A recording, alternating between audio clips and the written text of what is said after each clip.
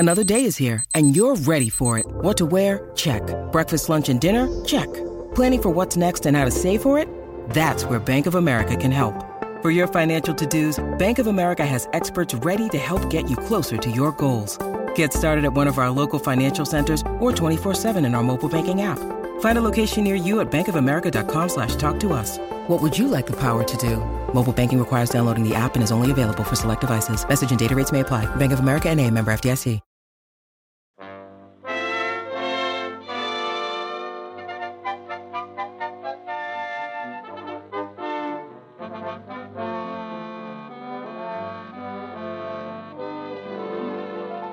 Mumbo jumbo is not gibberish. The ironclad warship was invented in 1592. At the age of 92, she sprouts teeth. Can you imagine that?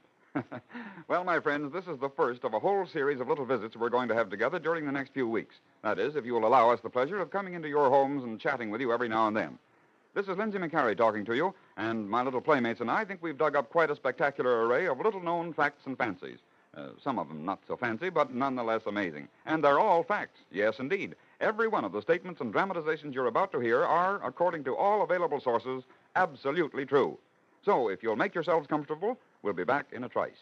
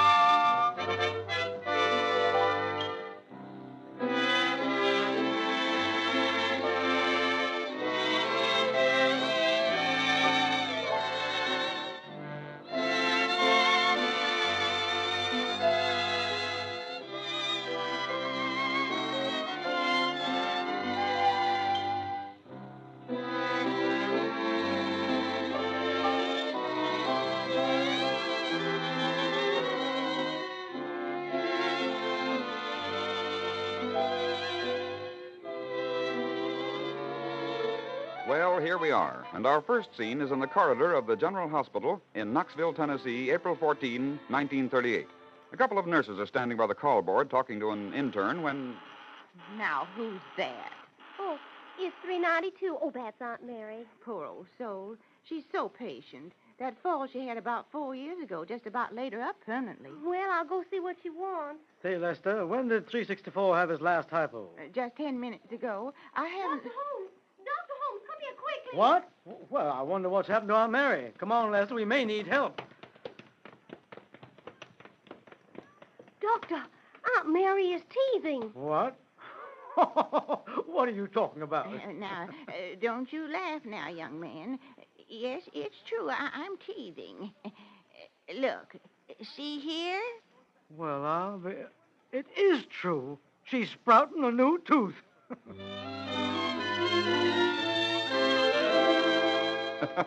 Yes, sir, old Aunt Mary Rule, 92 years old, was sprouting a new set of teeth. The doctors explained that although it didn't happen very often, such a situation generally was caused by a failure to replace baby teeth in childhood. Can you imagine that? I'll bet there won't be any water under her bridges, Say, I just happened to think.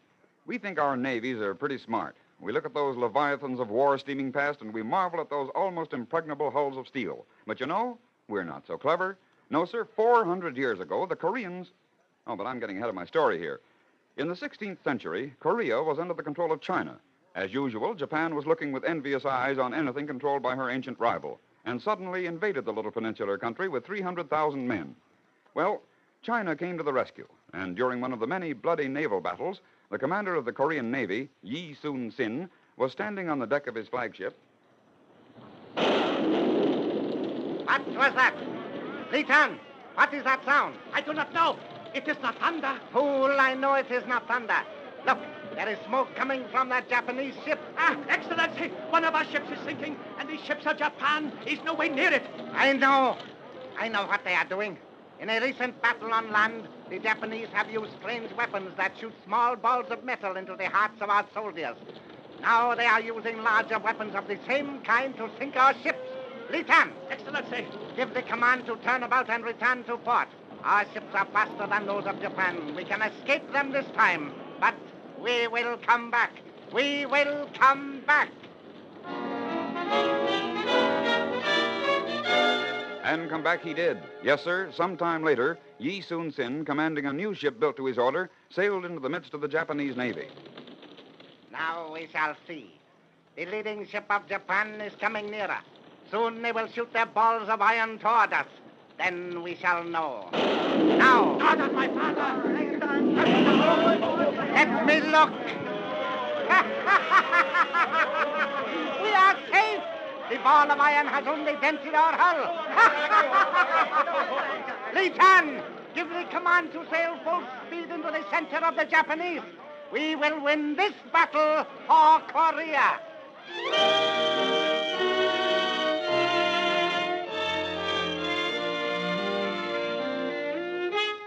Yes, sir, they did win, too, because Yi Sun Sin had built himself a boat with a wooden hull, but plated on the outside with sheets of iron.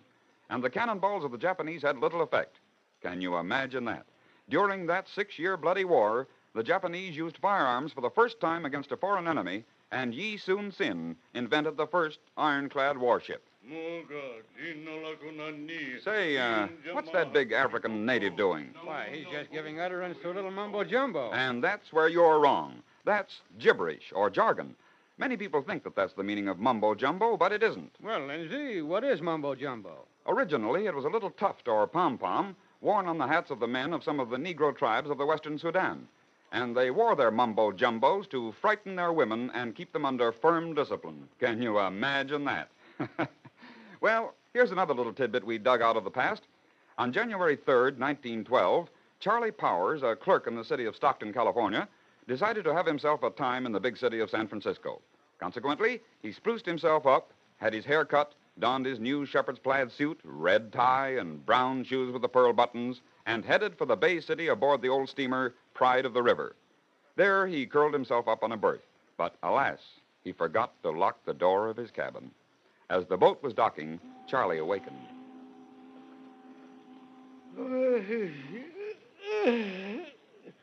Oh, my clothes.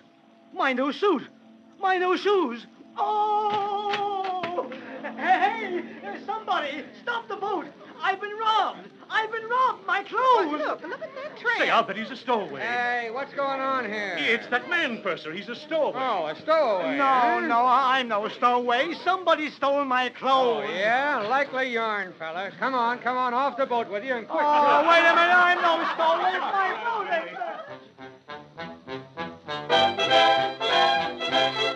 Poor Charlie Powers. His clothes appropriated, he found himself with an old pair of badly worn brogans and the rags of a night of the road. Nothing more. And in the pockets of his stolen suit was all the money he had saved for his holiday. So he made his slow, sorrowful way to the freight yards to catch a ride on the rods. Say, where you heading, Bo? Stockton. Me, too. Come on, here's a string going out in about 10 minutes. Come on, Bo, here's a couple of nice clean rods. Okay. Say, how do you... Hey! Jumping catfish, what's eating you? My clothes. That bum's got my clothes. Hey, what you doing, Bud? Lay off of me, will You're you? the one that stole my clothes. Give them to me. Go on, you're daffy. All right, then. I'll take them off of you. Give me those clothes. I'll take them.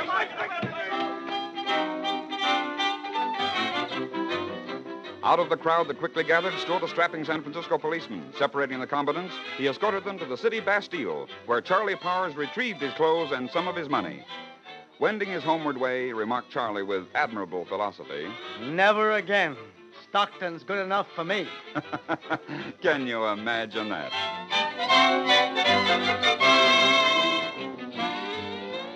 One of the most interesting and enjoyable phases of this series of Can You Imagine That is going to be the revelation of some odd facts concerning some of your favorite musical numbers. Here's the first one. I'm going to ask our quartet to give you about 8 measures of a grand old hymn, In the Garden. As you hear the melody, See whether or not you can associate it with an extremely popular number composed almost 35 years ago. I come to the garden alone. I come to the garden alone. Could you hear the similarity in that hymn to an old popular ballad?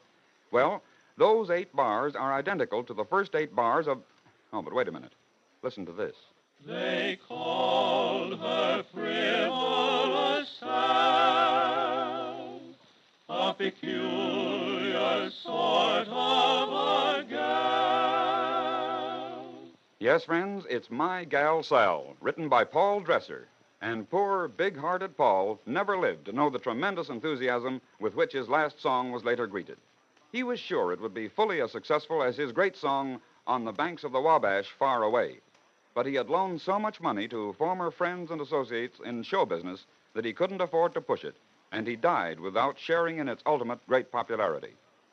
On the front cover of the original song copy, by the way, is a picture of a very attractive young lady, the young lady who first sang My Gal Sal, a young lady whom Dresser so respected that he allowed her to use his name as a stage name.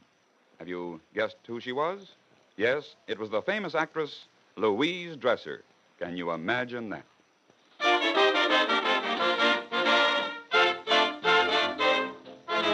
call her frivolous Sal, a peculiar sort of a gal, with a heart that was mellow and all round good fellow was my old pal.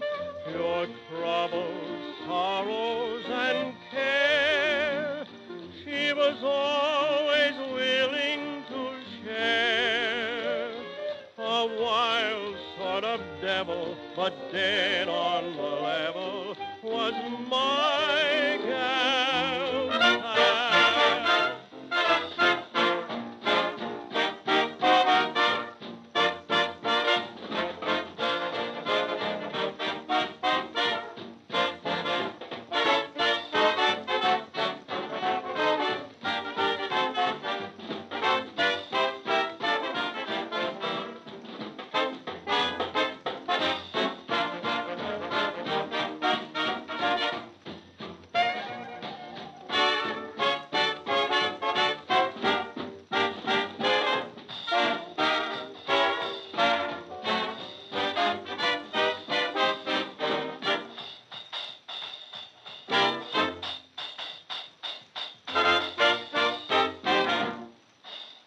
Well, I hope you've enjoyed our first session of Can You Imagine That? And you'll be back the next time we're around to visit you on this same station, won't you? We all hope so. Yes, indeed. And until then, this is Lindsay McHarry bidding you goodbye, which is really just an abbreviation of the warmer farewell, God be with you.